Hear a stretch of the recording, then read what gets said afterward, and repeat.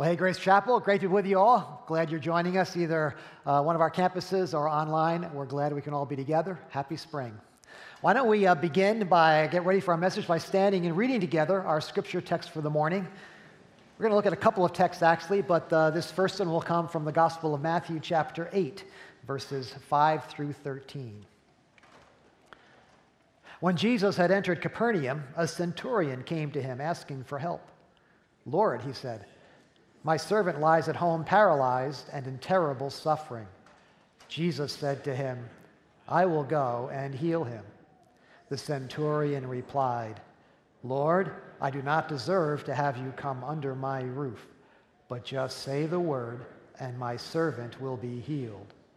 For I myself am a man under authority, with soldiers under me. I tell this one, 'Go,' and he goes. I tell that one, 'Come,' and he comes. I say to my servant, 'Do this,' and he does it." When Jesus heard this, he was astonished and said to those following him, "I tell you the truth, I have not found anyone in Israel with such great faith." Then Jesus said to the centurion, "Go, it will be done just as you believed it would." And his servant was healed at that very hour. This is the word of the Lord. You may be seated.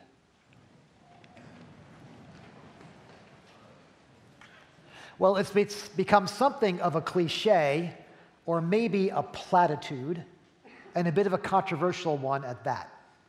I'm thinking of the phrase, thoughts and prayers. It becomes controversial when a politician speaks these words, usually in response to some national tragedy or a disaster. They go to the microphone, they take to Twitter, and they say something like, "Our thoughts and prayers are with the victims and their families." And it doesn't sit well with some people because it feels too often like a poor substitute for real action. That people who have authority, who have the opportunity to actually address these problems, choose instead to share a few pious words that seem to not require very much of them or result in any kind of action at all. Maybe you've seen some of the memes that have made their way onto the internet, kind of expressing this bit of frustration. Here's one of them. A variety of options, things to be done in response to something awful, and the choice is thoughts and prayers. This next one's a little bit more unsettling. "Excellent news, the first truckload of your thoughts and prayers has just arrived." And it's an empty truck. Pretty unsettling, especially for people of faith. But even when these words are spoken more personally and with real sincerity, they are still often met with cynicism and skepticism by people who either don't believe in God or don't believe in a God who actually cares or can do something about our problems. But for many of us, prayer is our instinctive response to any bit of bad news, whether it's a national tragedy or a friend's diagnosis. "I'll be praying for you," we say, and we mean it. But do we actually do it? Do we specifically and intentionally bring that person and their need before the Lord in prayer? And when we do we really believe it's going to make a difference? That our prayer might somehow move the supernatural hand of God to intervene in some dramatic way? Thoughts and prayers. As we continue our way through this unfiltered prayer series, we want to think today about praying for other people. 2 weeks ago, we talked about praying when we're in trouble. Last week, we talked about prayer when we have questions. But it seems to me most of the prayers we offer are prayers for other people, aren't they? Prayers for our loved one, prayers for family, prayers for neighbors, for coworkers, prayers for people in needs around the world. You'll notice I didn't include prayers for Duke or Texas Tech, okay, or whoever you happen to have in your bracket. I will let them figure things out on their own. Many of these prayers are spontaneous, in the moment, and often unfiltered prayers, because they often come in response to a tough moment. There was a tragic death in one of our local high schools this week. I heard about it here at church, and as I drove home that night, I wanted to pray, but I was having a hard time getting words out. How do you pray in response to something like that? I didn't know anything about the family or the circumstances. And what was I praying for? And what difference would it make? I struggled, but I wanted to pray. So how and why do we pray for other people? Let's try to find some answers in a couple of stories we're going to look at from the Gospel of Matthew. The first one is found here in Matthew chapter 8, the one we just read. The story begins, when Jesus had entered Capernaum, a centurion came to him asking for help. Lord, he said, my servant lies at home paralyzed and in terrible suffering. Now, this is one of 10 miracle stories in 2 chapters of Matthew's Gospel, 8 and 9. 10 miracle stories. Matthew's obviously trying to communicate Jesus' power and authority, not only over disease, but over demons and disaster and death itself. In this story, a centurion, a Roman soldier, comes to Jesus asking for help. And this is a highly unusual situation. I mean, for one thing, this man is an officer. He's used to giving commands, not begging for help. For another, he's a Roman soldier, which means he's an enemy and an oppressor of Jesus, of the Jewish people. Thirdly, he's a pagan. So typically, he would offer his prayers to any one of the pantheon of Roman deities. Under normal circumstances, a man like this would have nothing to do with a Jewish rabbi. But these are not normal circumstances. His servant is sick. He's suffering, and he's about to die, Luke tells us in his gospel. So this is a tough moment. As remarkable as this man's prayer is, Jesus' response is just as remarkable. Jesus said to him, I will go and heal him. Jesus doesn't confront or challenge the man at all. Nothing like, what are you doing asking me for help? He doesn't embarrass the man, doesn't humiliate the man, doesn't hesitate at all to say, I'm going to respond. But the remarkableness of this story just keeps on coming. The centurion says back, Teacher, you don't even need to come to my house. Just say the word and he'll be healed. Now, even for a culture that was more open to miracles than ours might be, a long-distance miracle was another story altogether. And that's what this man is asking for. And Jesus is so impressed by this man's unfiltered faith, he not only heals the servant on the spot from a distance, he affirms this man's faith in front of the whole crowd. When Jesus heard this, he was astonished and said to those following him, I tell you the truth, I've not found anyone in Israel with such great faith. And the servant was healed at that very hour. There's a whole lot we could talk about here, but the one thing I want to call our attention to is the care and concern this man has for his servant. Remember, it's a servant. It's not a son or a daughter. It's not a friend or a neighbor. It's not even one of his soldiers. It's his slave. Probably one of many slaves he's owned in the course of his life. A slave he probably captured on the field of battle or bought somewhere on an auction block. And yet he cares. He seems to have such affection for this servant and for his suffering that he's willing to traipse across the hills of Galilee, track down a renegade rabbi named Jesus, and publicly humiliate himself by asking for help. This man's actions reveal one of the reasons we pray for other people. It brings us closer to them. When we pray for other people, it brings us closer to them. Because when we pray for someone, we don't just see their need, we respond to their need.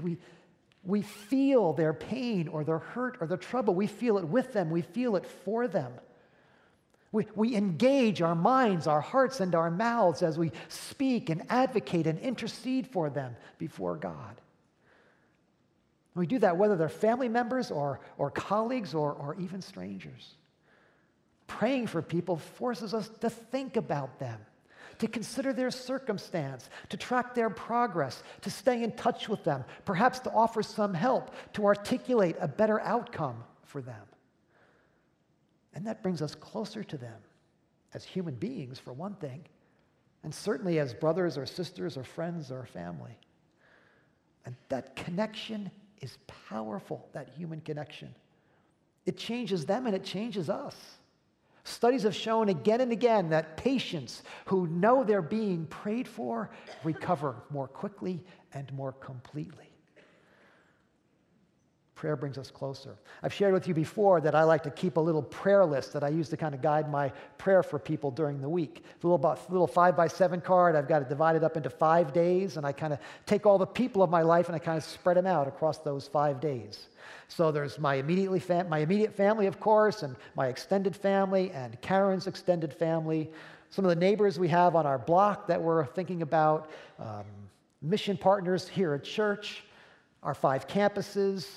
So I just spread them out like that, which means that if I keep up with it, which I don't do every week, but if I keep up with it, every week I think about every significant person in my life, who they are, where they are, what's happening, and mention them by name and bring them before the Lord in prayer. That brings me closer to them and often prompts me to reach out to them in some way. Last weekend I was at a family wedding down in North Carolina. And over the course of the weekend, one of my aunts was there, my mom's sister, who I hardly ever see anymore. In the course of conversation, she said to me, I pray for you and for your church every Sunday morning. I thought about that this morning as I was going over this message, and I suddenly felt closer to Aunt Nancy. And Aunt Nancy doesn't just pray for me every Sunday. She's made it to every one of our kids' weddings, wherever they happen to be around the country. When we pray for people, it brings us closer to them. And that's powerful in their lives and in ours. But that's just a start. Let's go to another story. This one also told by Matthew in chapter 15. Leaving that place, Jesus withdrew to the region of Tyre and Sidon. A Canaanite woman from that vicinity came to him, crying out, "Lord, Son of David, have mercy on me. My daughter is demon-possessed and suffering terribly." Now, it looks as though Jesus is trying to escape the crowd, get a little peace and quiet, so much so that he's willing to venture into Gentile territory. But someone comes and finds him anyway, this Canaanite woman. Now remember, the Canaanites were ancient enemies of Israel. For generations, they waged war against Israel. And time again, they led Israel astray into idolatry. The Canaanites were to the people of Israel what Al-Qaeda is to the United States. There was hostility and animosity on both sides. And yet here she is, coming to Jesus. And then look at her prayer, crying out, making a spectacle of herself. "Lord, Son of David, have mercy on me." Jesus is trying to lay low, and she's calling him out in public. As uncomfortable as the moment is, it gets worse. Jesus did not answer her a word. He ignores her. Seems pretty rude. Doesn't even give her the time of day. Now, we've seen Jesus do this once or twice before, so we'll come back to this in a minute. But for the moment, don't miss the fact that this conversation begins with an unanswered prayer. Now, maybe you learned in Sunday school there's no such thing as an unanswered prayer. Well, here's one. And if you go through the scriptures, there are quite a few what appear to be unanswered prayers. We'll talk more about that next week. The woman keeps asking. So his disciples came to him and urged him, saying, "Send her away. She keeps crying after us." This unfiltered prayer is getting annoying. Jesus answered, "I was sent only to the lost sheep of Israel." Now, whether the woman heard him say this or not, we don't know, but he seems to be putting her off, telling her that his mission is to the people of Israel. But is it only to the people of Israel? Was he just quoting a common sentiment of the day? Is he testing her, testing his disciples? Once again, she's not deterred. The woman came and knelt before him. "Lord, help me," she said. Now she's not only crying out, she's throwing herself at his feet. And you know why? She's a mom. She's a mother. And her daughter, her little girl, is suffering, paralyzed. She'll do anything. She'll go anywhere. She'll ask anyone. This is what parents do. Parents, how many of your prayers are prayers for your children? And how long have you been praying some of those prayers for them? It's what moms do. It's what dads do. It's what aunts and uncles do. It's what grandparents do. So you can't blame her. But once again, Jesus seems unmoved. It's not right to take the children's bread and toss it to the dogs. He brings out this old, tired Jewish-Gentile controversy as if God has no interest in people outside the house of Israel. Does he really mean it? Or is he turning this into a teachable moment? Does he see something in this woman that needs to be drawn out, that needs to be declared for her sake and the sake of those listening? "Yes, it is, Lord," she said. "Even the dogs eat the crumbs that fall from the master's table." You gotta love this woman. I want this woman on our team. She's got chutzpah and she's not even Jewish, right? She challenges Jesus. She actually contradicts Jesus. "It's not right," he says. "Oh, yes, it is," she says back. Who argues with God and gets away with it? She does. Jesus said to her, "Woman, you have great faith. Your request is granted." And her daughter was healed at that very hour. Jesus not only heals her daughter at that moment, long distance, by the way, he also affirms her faith in front of all the watching people, including the disciples who wanted to send her away. Now, I don't know if you've been reading the Rediscovered Jesus book. Some of us are reading during this Lenten season. But if you have been, depending where you are in the book, you might have read these lines from one of the chapters this week. It's chapter 17. Matthew Kelly writes, "Jesus took people whom you and I would mindlessly pass on the street, people we would never choose to be in the same room with, people from the very margins of society, and he placed them at the center of the gospel." This woman is one of those people. She had no business approaching Jesus with a request like this. Hers is a poorly timed, politically incorrect, theologically suspect prayer. But she prays it anyway.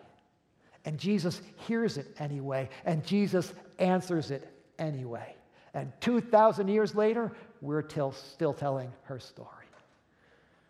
So here's the takeaway from this story. When we pray for others, it not only brings us closer to them, it brings us closer to God. When we pray for other people, it brings us closer to God. This Canaanite woman would never have had any reason to approach a Jewish rabbi if not for her desperate concern for her very sick daughter, if not for her stubborn request that Jesus do something for her daughter. That prayer not only healed her daughter, it turned the spiritual outsider into an insider. And in that moment brought her closer to Jesus than even his 12 disciples. Prayer does that for us. It brings us closer to God. It reminds us of our dependence upon him. It stretches our faith. It forces us to wrestle with our theology, to face the darkness in our lives and in the world. Drives us to Jesus, as it did with this woman. One of my devotional readings during the season of Lent reminded me of something called the Jesus Prayer. And maybe you're familiar with the Jesus Prayer. It's an old Christian tradition that came down through the Eastern Orthodox Church. It's a very simple prayer. Lord Jesus Christ, Son of God, have mercy on me, a sinner. That's it. That's the whole prayer. But the idea is to pray that prayer many times a day as you make your way through the day. One of the practices is to breathe that prayer, to inhale, Lord Jesus Christ, Son of God, and then exhale, have mercy on me, a sinner. So I've been trying that for a couple of weeks now. It takes about 10 seconds. But every time I pray that prayer, I suddenly feel closer to the Lord. Wherever I am, whatever I'm doing in the midst of that day, suddenly the Lord feels closer. It reminds me of who he is. Lord, he's my master. Jesus, he's my friend. Christ, he's my Savior. Son of God, he's the maker of heaven and earth, come down to be with me. And it reminds me of who I am, a sinner, a fallen human being, made in the image of God for eternal glory, but all too often settling for something far less than that. Every time I pray that prayer, I just feel closer to the Lord. So I've also taken to start praying that prayer for other people as I encounter them, as they make my way through the day. And maybe that happens to you sometimes. You make your way through your day, and for some reason, someone catches your attention.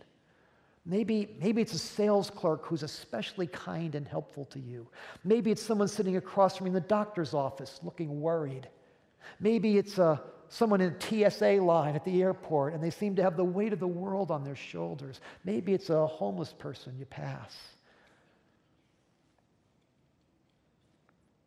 This prayer gives us an opportunity when we see people like that to pray for them. And so that's what I've been doing. Lord Jesus Christ, Son of God, have mercy on them, sinners. And in that moment, I feel closer to God and closer to them. They're fellow human beings, fellow travelers with me. And so as I made my way home that night in the car, wondering how to pray after that tragic death, this is where I finally landed. Lord Jesus Christ, Son of God, have mercy on me. Have mercy on them. Have mercy on the whole lot of us, sinners in need of grace. And so those are a couple of reasons that thoughts and prayers matter. They bring us closer to others, and they bring us closer to God. But there's one more thing we'll touch on quickly as we set ourselves up for next week. One more reason is maybe the most obvious reason, but also the most controversial. When we pray for others, it brings us closer to them, closer to God, and closer to God's will being done on earth as it is in heaven. Let me take you down to Matthew's summary of this whole section, verse 29. Jesus left there and went along the Sea of Galilee. Then he went up on a mountainside and sat down. Great crowds came to him, bringing the lame, the blind, the crippled, the mute, and many others, and laid them at his feet, and he healed them. The people were amazed when they saw the mute speaking, the crippled made well, the lame walking, and the blind seeing, and they praised the God of Israel. See, wherever Jesus went, he brought the kingdom of God with him. So when he spoke a word, when he touched somebody, when he looked a person in the eye, the power of heaven was unleashed into that person, into that moment. So storms were stilled and demons were dispelled and people were made whole and set free and brought back to life. And these miracles, all of them, I believe, were prompted because someone dared to pray. Someone brought their friend or neighbor or stranger or neighbor to Jesus and said, Lord, have mercy. And he did. We pray because it works. Now, when I say prayer works, I don't mean we always get what we want. I don't mean there's a one-to-one correspondence. I don't mean there's some spiritual formula. Say the right words, have enough faith, answered prayer. Prayer is way more mysterious and more complicated than that, and we'll talk about it next week. When I say prayer works, I mean it unleashes the power of God into our lives, the person we're praying for, and into the wider world around us. It's clear from the Scripture, in some mysterious way, our prayers move the hand of God. And it changes things. Sometimes it changes circumstances. Always it changes hearts, our hearts, and the hearts of those we pray for. So thoughts and prayers are not a poor substitute for action. They are the first real action. We often talk about firefighters and police officers and EMTs as first responders to tragedy, and they are, and we're grateful for them. But you know what? Prayers are also first responders.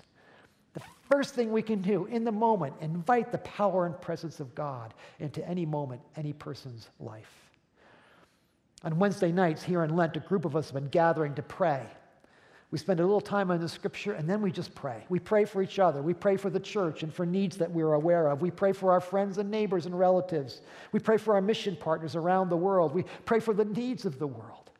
And the needs and the names are just way too many for any of us to do anything about. All we can do is name them and bring them before God. But as I drive home after prayer meeting, I feel like I may have done my most important work of the week in that hour, bringing people before the Lord in prayer. And know that when you put your prayers in any one of these prayer walls that we have on our campuses, our staff and our prayer teams are praying for them throughout this week. Prayer invites the power of God into our lives and into our world. Thoughts and prayers matter because they drive us to seek and follow and serve Christ more fully. And when we do that, we take one step closer to advancing the kingdom of God in this world. That's what prayer does. Isn't that how Jesus taught us? Our Father who art in heaven, hallowed be your name. Your kingdom come, your will be done on earth as it is in heaven. Every time we pray, we are one prayer closer to God's will being done on earth as it is in heaven. Every Jesus prayer we breathe brings us one breath closer to becoming the people and the body of Christ He would have us to be. When we pray for others, it brings us closer to them. It brings us closer to God. And it brings us closer to God's will being done on earth as it is in heaven.